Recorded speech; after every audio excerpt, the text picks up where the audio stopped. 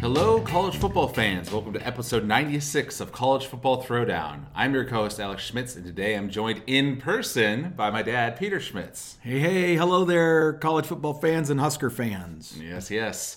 I am here in Arizona visiting my folks for the Thanksgiving holidays. Yes, we are recording live, actually, on the actual day of Thanksgiving. That's true. This is Thanksgiving Day podcast.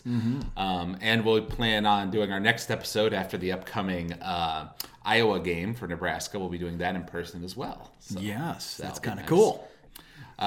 So for those of you listening out there who may not be regular listeners to the podcast, this is College Football Throwdown. We are a father-son duo doing a college football podcast by college football fans for college football fans. And we're here to talk about the national stage, but mostly our team, the Nebraska Cornhuskers, that we love so much. And on this week's episode, we will be diving into the game against Illinois, as well as the other big games that happened this weekend. There are actually quite a few upsets that are worth noting. Those of you who listened to our episode 95 would know that we gave our predictions on how we thought that the game was going to go. And we were both feeling good after that Penn State victory, you know, that Nebraska and Scott Frost had kind of gotten something going together. And you predicted, or rather I predicted, that we would beat Illinois 31-21, and you gave two scores, 42-21 victory or 42-38 victory. I think you were basing that off of thinking that they were going to use their second-team quarterback, right, the guy who ran for a bunch of yards in their previous game, right, and whether we would assign a guy to, you know, hold the box for him or not, right, like if our defense would make that adjustment. Right. Unfortunately, neither of our predictions turned out to be right because Illinois kind of flipped that score. Your score, 42-21, that's pretty close to how it was the opposite way. Yeah. 41-23 victory for Illinois. Sad.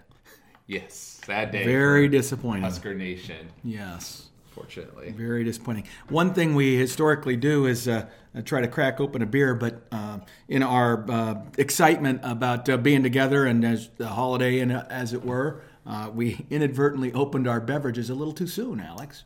So yes. I want to just quickly say today I'm drinking a Shell's Firebrick Vienna-style amber lager. I've spoken about this beer before. It's from August Shell Brewing Company in New Ulm, Minnesota, the second oldest brewery in America, and it's a very fine amber type of lager. Cheers to you, son. Here we go. All right. We'll clink cans. I picked up at all. And I'm just drinking a Sprite because it's 10 a.m. and my dad's chugging down a beer, but I guess it's Thanksgiving morning, right? Exactly. There we go. All right. Always time for a good amber. Never a bad time, huh? That's right. Was it? It's always 9 o'clock somewhere or whatever. 5 o'clock, not 9 o'clock. 5 o'clock. There you go. It was something like that. Okay. One interesting thing, if looking at the stats for this game, is that they seem to be a little bit closer than you would expect for given how lopsided the score was. For example, both teams had 25 first downs, and they had 490 total offense, whereas we had 392. So, you know, they had 100 more, but it's not too crazy.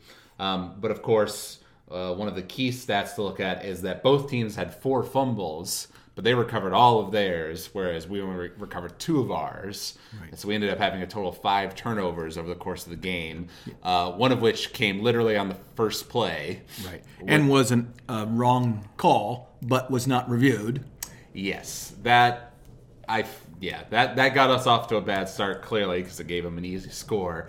And at the very least, it should have been reviewed for such an important turnover so early, and it seemed like it was on the edge of whether that was a forward pass or not. So they really should have taken a closer look, I think. Right. And since this is being broadcast or recorded rather later in the week than we normally would, the interesting thing is when asked about it, the coaches at Nebraska indicated that they felt they were told by the referees that they were going to get a review, which is why they didn't call a timeout. They thought it was going to get reviewed, so they didn't aggressively go and stop the game to kind of force the question because they Right, claim they were told, and the ref said we never intended to review it because we didn't have the right angle.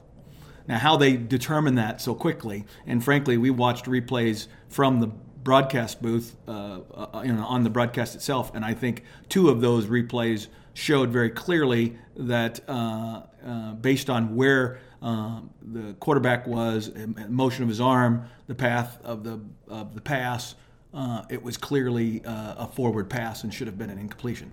And why that is so important, Alex, and because there's not much to break down about this game other than Nebraska played like shit pretty much across the board, and a lot of the burden falls on the coaches because of mistakes like the one we just described about not calling a timeout at that point. The mistake in terms of some of the other critical plays. A lot of it comes back to coaching, but the bottom line is that play encapsulates what is wrong with our team right now, which is we have no confidence.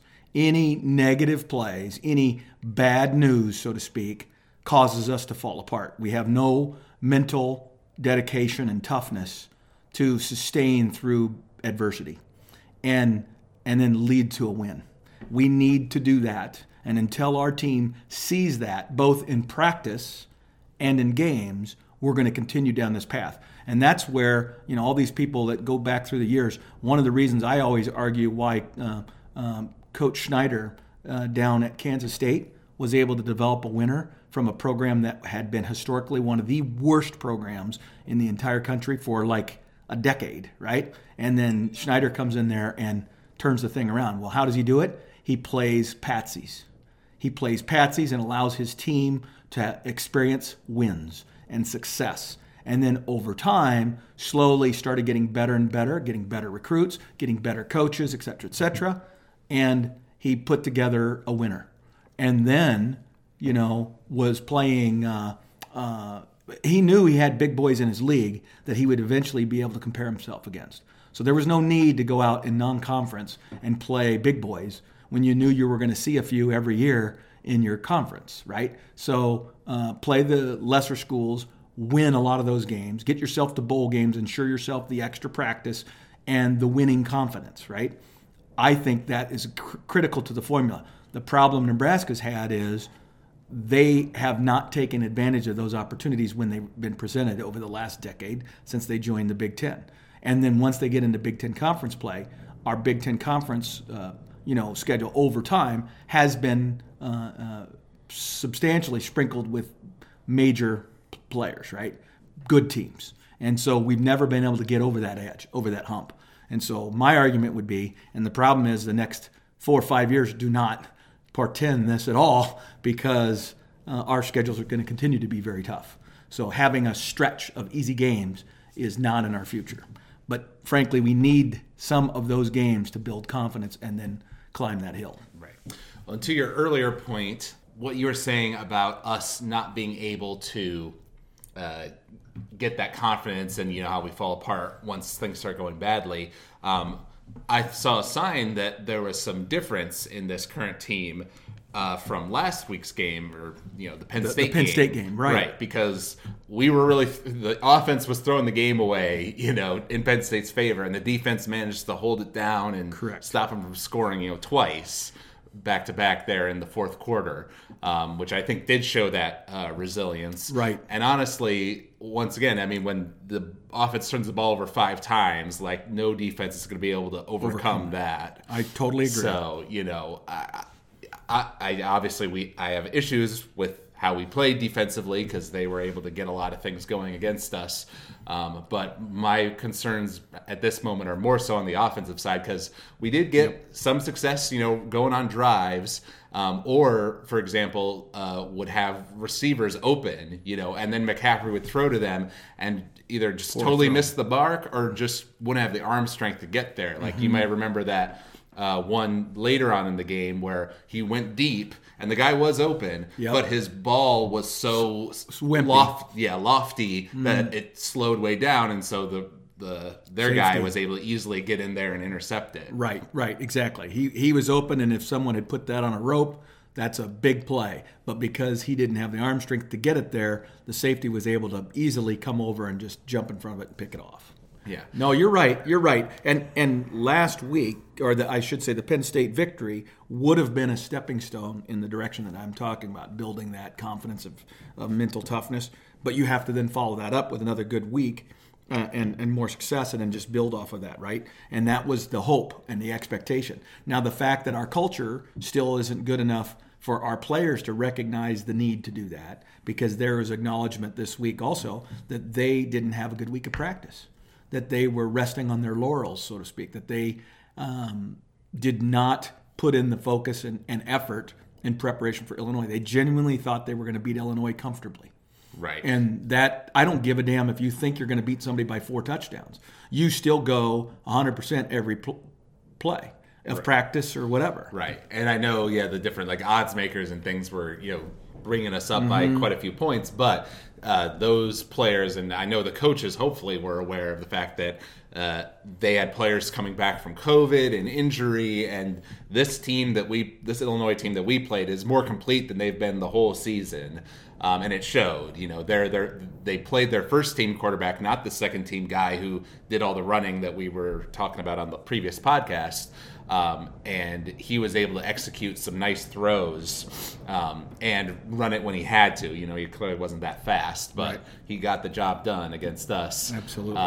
And they, credit to their coaches, they came in with a good game plan, and we couldn't make the adjustments that we really needed to at halftime, because it was already looking bad at that point. And then near the end of the third quarter, when we were Wandale was running it, and I remember distinctly in an earlier run, I think, where we got a touchdown. That was the biggest play we had of the game, where Wandale had a 30-yard run, right? And they were trying to strip the ball from him, and he held on tight, and powered through it. And I was like, all right, nice job, right? But then at that end of the third quarter, he coughs the ball up. Right when we, that was the point where we needed to get a touchdown there to stay in the game, and we cough up the ball. I was like, okay, I'm done watching. So I didn't watch the fourth quarter. I know we scored 1 touchdown and went for 2 and didn't get it. Right. But the game was pretty much over at that point. Absolutely. That's just and that's the thing. And credit Illinois here that they played extremely well, way better than they had looked previously in the season, and their coaches had things very well prepared. That's the thing that's most frustrating to me is the coaching. The coaching, the fact that it just seems like our team is not as prepared. Like the punt that was not a fake punt, but that got them a first down anyway. That was not a fake punt. That was a punter simply assessing the situation and having the green light from his coaches because they trusted him, and that they had obviously prepared and practiced enough punting in practice to know the circumstances and have coached through that. He didn't do that unilaterally on his own. I guarantee you that was discussed, and he was given a green light to be looking for that situation and to seize it if it came, and he did it. Yeah. And that was a backbreaker. That was a huge point, in my opinion, in the game. So it was going to be a 3 and out. Yeah. And then that drive ended up, I forget if they touchdown. Was it a touchdown? Yeah. Or no, I think it was just a field goal. Yeah, you're I was right. going to say, I think it was a field goal. I think we did stop But it. and I remember that point too, because earlier we had been rushing guys on the punt. I had taken note of that. Mm-hmm. But that particular one, there was nobody to stop him. Right. So it's those kinds of details, that make for a well-coached team or a poorly coached team. And it's the simple stuff. It's the same stuff that high school coaches review, right? And the fact that as a collegiate program, you don't have that in place is a problem. Now, breaking down that particular play, you need to understand that there is one person assigned to spy the punter and make sure he punts. They figured that out on their film assessment. They said, okay, we just have to block this guy. If we block this guy, everyone else can turn around and run. So the spy got blocked. Well, that's why you have to have more than one spy. You have to change up who your spies are so that you can't, in film study, get figured out that easily by the opponent, right? You have to change that up. That's something we did in high school, We understood that you had to do that. How could Nebraska not understand that and not be prepared for that? Yep. That's crap. Yep. And that's the kind of stuff that we need to have from our coaches that we're not getting. Yep, absolutely true. And one other thing that we discussed, because we were texting back and forth during the game, is at halftime, after McCaffrey had clearly he was still having some good runs, as you'd expect from him, but not having success with his arm at all, really not being there mentally. So we discussed, what if should we bring Adrian in? And we both kind of thought, yeah, give him a shot.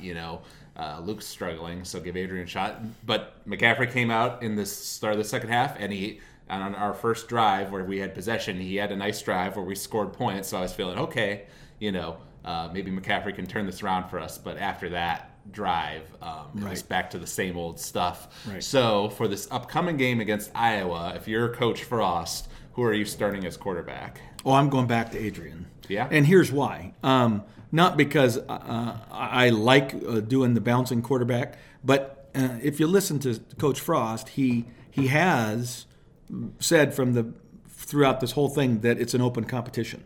And he's never really identified either one as the permanent starter since, even when Adrian got the first start in the first game, it was clear that he was hedging his bets, right? So I believe that he still views it as those two being co-starters. And I think the last game hopefully gave him indications and something he's probably been seeing in practice, and why he had been hesitant to turn the keys over to McCaffrey is because McCaffrey's arm strength simply is not there to get done what needs to be done. Now, the accuracy of Adrian Martinez's stronger arm is also unacceptably poor. And so effectively, we don't have either one of those are good enough quarterback-wise to execute the offense the way Scott wants it done. Right now, he's probably more frustrated than any of us that he hasn't seen Adrian mature and develop and improve as a quarterback to the point where now in his third year as our starter, that he isn't a much more polished and accurate quarterback within our system. He still rushes himself. He's still nervous, so he's got issues.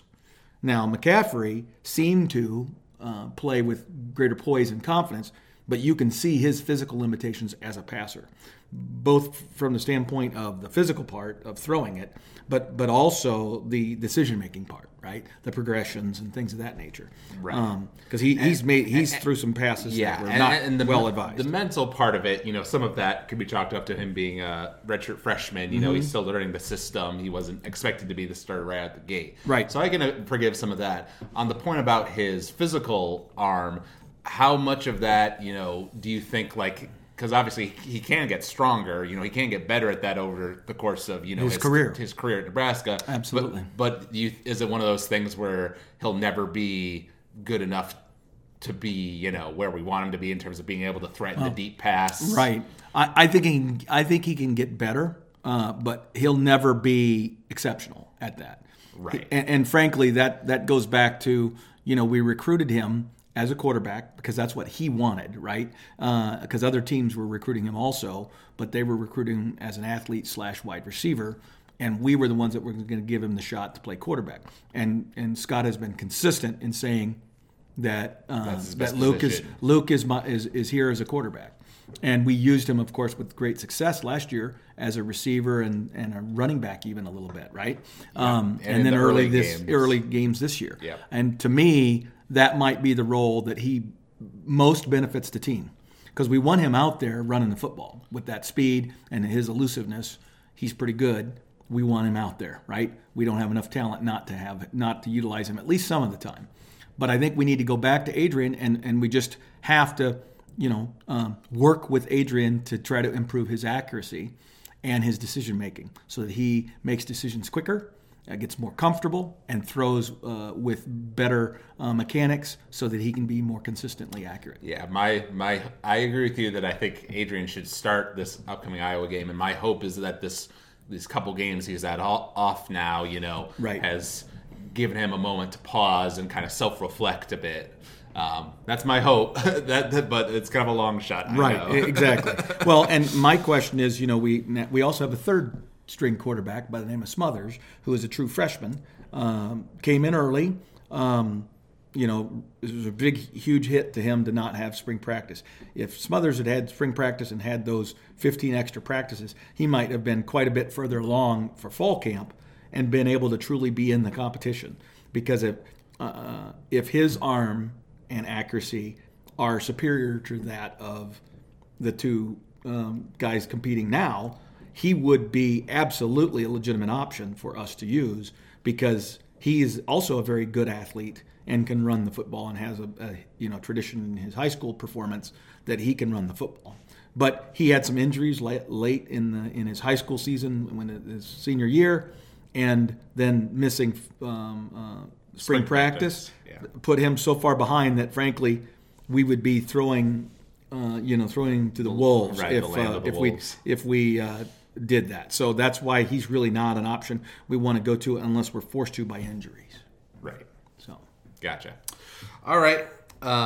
So looking at the games from Week 13, we predicted one of them in terms of our scores, which is that Indiana-Ohio State game, a very important game in the Big Ten. I predicted that Ohio State would win, but that it would be close, 42-38, whereas you predicted a little bit less close, but still close, of 35-28. And the final score for that game ended up being 35 Indiana, 42 Ohio State. So it was a 7-point game, like you said, but it was a little bit higher scoring, like I said. So we were both a little bit right there. Yes. And Ohio State ended up winning. But what's significant is that I didn't watch the game, but I had the score play-by-play pulled up in on ESPN during our game. Yes. And it was 28-7 by halftime, with some turnovers on both sides, as I recall. It hadn't been a super clean game. Yeah. But Indiana clearly made some good halftime adjustments, kind of rallied back, and I don't know if they were ever within the point of where they're actually in threat of tying the game, because they were really they had a long hill to climb. Right. Back up. They definitely caught back up, but again, it was one of those things where, again, for the first half of the game, Ohio State, even with the turnover, was still outclassing them pretty significantly. And what is the Achilles heel of Ohio State, and has been for years, has been their tendency to go to sleep, for lack of a better term. Just getting bored because there's just not enough competition sometimes, and they can kind of just lose it, right? And then teams that are inferior to them kind of catch up. That's one element of their weakness. The other one would be to just have bad things happen from the very beginning and the wheels just come off completely, which has happened to them in recent years as well, where a team ends up blowing them out, right? Right. And that's the only loss they have the whole year. They right the ship and away they go. Well, Indiana, because it's a team with great confidence, right? We talked about confidence early in this podcast and the critical nature of it, and they have a quarterback who's competent. It just shows how very, very critical having a good quarterback for your system is to football. Well, we're going to cover some other teams, I think, that will touch on that same subject. Yeah, well, I think the good transition for that topic is that Michigan-Rutgers game, which in a normal year you would expect Michigan to crush Rutgers, but it turned out to be a 48-42 shootout that went into triple overtime. Right. And Michigan was losing that game until they swapped in their new quarterback. Right. And again, they're struggling to find a quarterback who can execute their system at a decent level. They don't have to be all conference, all Americans, but you got to at least be able to execute. And see, Nebraska's still struggling to find a quarterback who's complete. I mean, for 20 years. I mean, seriously, when was the last quarterback who was complete? Even the Martinez, Taylor Martinez, for example, was an incredible athlete, but had inferiority in his passing. I mean, the last one I can think of is Armstrong was also Zach Taylor back to the Callahan days. Exactly. That's exactly who I was thinking of. He could pass the ball pretty good. He wasn't nearly the athlete that some of the other ones were, but it was good enough. Great decision maker, and he wasn't a super strong quarterback, although he did get on with a NFL team and be able to play a little bit and make a squad, but he never He never was a starter. Right. And now he's a head coach in the NFL, or was. So he's a guy that obviously has done very well. Yeah. So pretty bad that you have to go back 15 years to talk about that quarterback. Exactly. And it'll be interesting to see. Michigan now has Penn State this weekend, and it'll be interesting to see. I'm almost certain they're going to go with that backup as their starter, and bench Milton, and that's going to be interesting in terms of the dynamic for the team, because he was going to be their future, right? Because he's a strong-armed, big-bodied, athletic guy, and now they're putting him on the shelf for more back to a more traditional, not as athletic, tall, thrower. So it'll be interesting to see what happens with that. Yeah, and on that point, Penn State played against our upcoming opponent in Week 13 of the season against Iowa, and they lost pretty badly, 21-41. So they're going into that Michigan game having 0 wins on their plate. So both Penn State and Michigan, not having the seasons that they want. But we think that with this quarterback adjustment, Michigan will have the upper hand in that particular game. What did you see from Iowa in that game against Penn State that has you thinking about our upcoming game with them? Iowa, after struggling early in the year and losing their first 2 games, has righted the ship, has established a running game, classic Iowa football, and they looked great. In fact, I would say that Penn State game was the most complete game that Iowa had played the whole season. And so that's not a good place for us to be as Nebraska fans going into a game where Iowa is clearly playing at a way higher level than us. And so you can expect a game very much like the Illinois game, in that Illinois didn't make very many mistakes. Their wide receivers, not only were they getting open, but they were catching the ball when the ball was thrown to them, and the ball was being thrown accurately. Okay? So all aspects of their offense were working well. Now, Illinois didn't have a great defense, but was able to make us one-dimensional because we simply can't throw it deep. And even an average defense can shut down an offense that's one-dimensional. Iowa is way better defensively than Illinois, right, and has a similar efficient offense. So it's going to be a very difficult challenge for Nebraska to do that. The one thing I would say, though, on Nebraska's favor is Illinois had some big and just strong wide receivers, right? And they had not played to their potential before the Nebraska game. Then they emerged in that Nebraska game as real talents, right? And everybody knew they had the talent, they just hadn't put it all together with their quarterback. Well, they did against us. So the question is, can we match up better with Iowa's wide receivers and tight ends than we did with Illinois'? Because I think the quarterbacks of those 2 teams, Illinois and Iowa, are similar. Efficient. You can expect them to make good decisions. They're going to be able to run the ball effectively enough to punish you with first downs if you don't contain them, even though they're not going to be running wild, athletic, runners. Right. But they're going to get it done. So the question then becomes, can we match up with those wide receivers and as a result slow them down, and by virtue of doing that, be able to put people in the box so we can stop the running game? Indeed, that is the big question. It is. Another interesting game in the Big Ten that I think we talked about briefly was Wisconsin versus Northwestern. At the time, I believe I said that I thought, Wisconsin's going to control that game easy, because they had just come off a dominant win over Michigan. But actually, Northwestern ended up winning that game 17-7, in big part because Wisconsin turned the ball over. I think it was 5 times. Yeah. 5 total turnovers. Right, yeah. And a lot, like, one after the other. It seemed like in the first half, it was a lot in succession. And then just, good defense being played on both sides. Like, clearly, Wisconsin's defense stopped Northwestern a bunch. Right. They only scored, 17 points. Right. But not a great look for Wisconsin.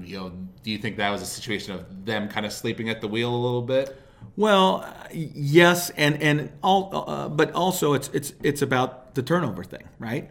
And there are certain teams in our league, Illinois being one of them, is already reputable and well known for stripping the ball and producing turnovers. They have led the country or led the conference, and in some cases been very high in the rankings in the country on turnovers margin, right? And they're just known for that, right? And then I would say that Northwestern is right behind them in that category, right? Yeah. They are just super disciplined, and their technique is very well coached, and so you could just pretty much count on the fact that their whole defensive scheme is built on the idea that during the course of a game they're going to get some turnovers, and they do, and that's what they did to slow Wisconsin down. So was it Wisconsin not being as prepared? Maybe a little, but I don't think that was the big factor. I think the biggest factor is just Northwestern is so disciplined and good on defense, and then now their offense is solid enough to make you pay. Right. Last year, they had a very good defense, but just couldn't put any points on the board. If their life depended on it, kind of thing. And this year, they've got more offense. That's what's made them turn the corner. Yep, that's true.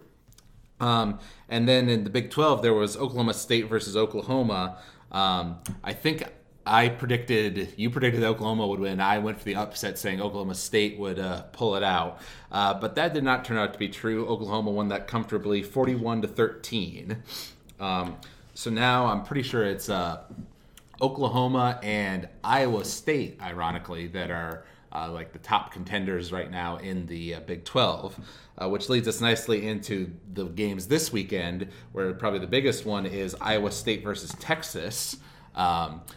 So basically, Iowa State is in control of their own destiny. They play Texas, and then they play West Virginia after that. If they win both those games, then they're like the top dog in the Big 12. Right. Now the question is, are they going to have a Big 12 championship? And if they do, then who's ever number 2, i.e. Oklahoma, ends up. Let's say they end up number 2. Oklahoma does. Well, then they get to play Iowa State again in the conference championship game, and they will beat them. So I'm going to tell you right now, Oklahoma is going to be the Big 12 champion, regardless of what happens this week with Iowa State and Texas. Okay. That may well be true. But in terms of this game, I didn't look up where it was. I don't know which stadium it's in. That's a great question. But I personally would love to see Iowa State pull it out, of course, because, well, we all hate Texas here as Nebraska fans, so that's no surprise to anybody. But also, I know they've, at our time in the Big 12, Iowa State was consistently one of the worst teams. But they've been slowly improving, like over the time we've been in the Big 10. I've seen them, kind of building up their program, getting better. So to see them kind of turn the corner this year would be good to see, I think. I totally agree. And, yeah, they have a great coach who they're going to probably struggle to hold on to. Yeah. Mm-hmm. So that's going to be the challenge for them, I'm afraid. Right. So, yeah, I'm looking forward to that game. We mentioned Penn State, Michigan, the two struggling teams in the Big 10. And then, of course, we have Alabama-Auburn, classic rivalry game. Can I make one comment? It is at Texas. Okay. Well, so that makes it a bit harder. Yes, it does. But, yeah, the Alabama-Auburn game, what's the name of the rivalry? The Iron Bowl. Iron Bowl, that's what I thought. Auburn is ranked 22nd, whereas Alabama is ranked 1st. So based on that, you would say Alabama should win pretty comfortably, but we know that Auburn seems to always come to play in that Iron Bowl. That is true. That is absolutely true.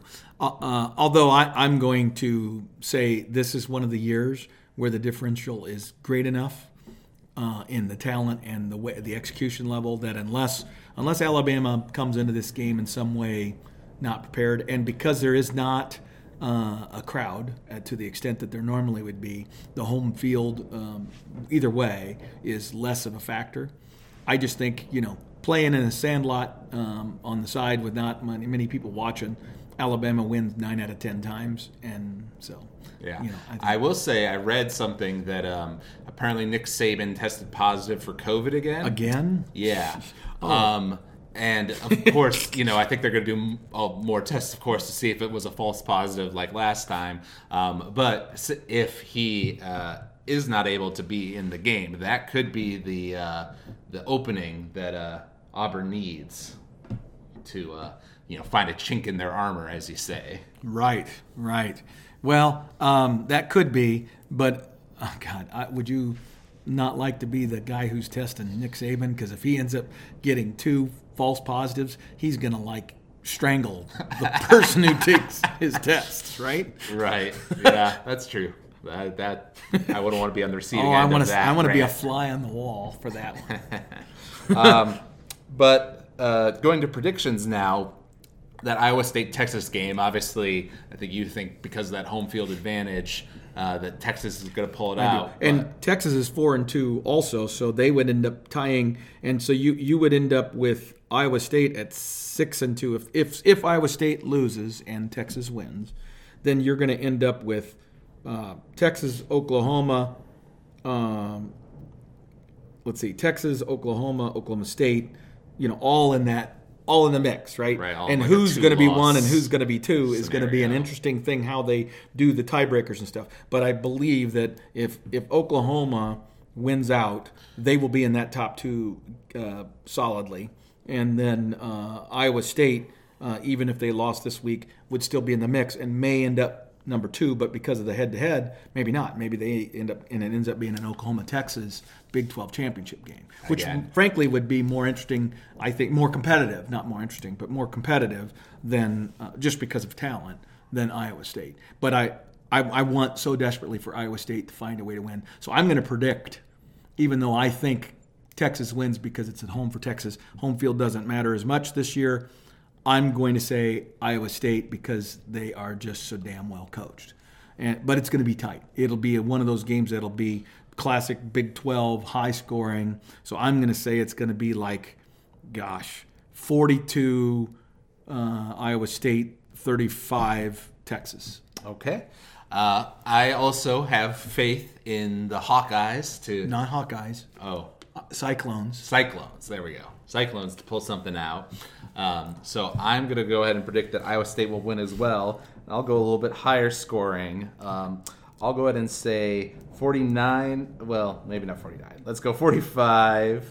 Yeah. I'm just trying to think of the numbers. Yeah, because 42. Yeah, so 45 makes sense. So 45 Iowa State, and we'll say 42 Texas. There'll be a field goal difference. Okay. Yep. Well, you got Hawkeye on your brain, by the way, because that's who we play. Oh, all right. Well, that's the score we're going to predict next. Oh, shit. Is that Iowa game. I'm going to go ahead and be hopeful and say that we go with Adrian and that he has made some mental adjustments, hopefully, to himself. And so we're able to compete, at least for a while. But to your point about how effective their offense proved to be against Penn State, I just don't feel we'll be able to hang with them for 4 full quarters. So I'm going to predict that Iowa wins. I'll go ahead and say it'll be 35-24. Okay. Now you put me in a predicament because I also think Iowa's going to win, and I think it could be a blowout. Okay, but I so desperately want Nebraska to win that I struggle with admitting what I want to admit.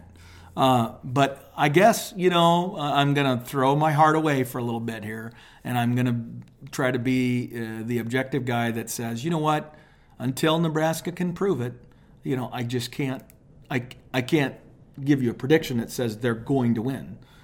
So I'm going to say that a little bit like some previous years where we kind of hang with them for a while till halftime, then don't make appropriate adjustments. Then Iowa comes out and runs the football about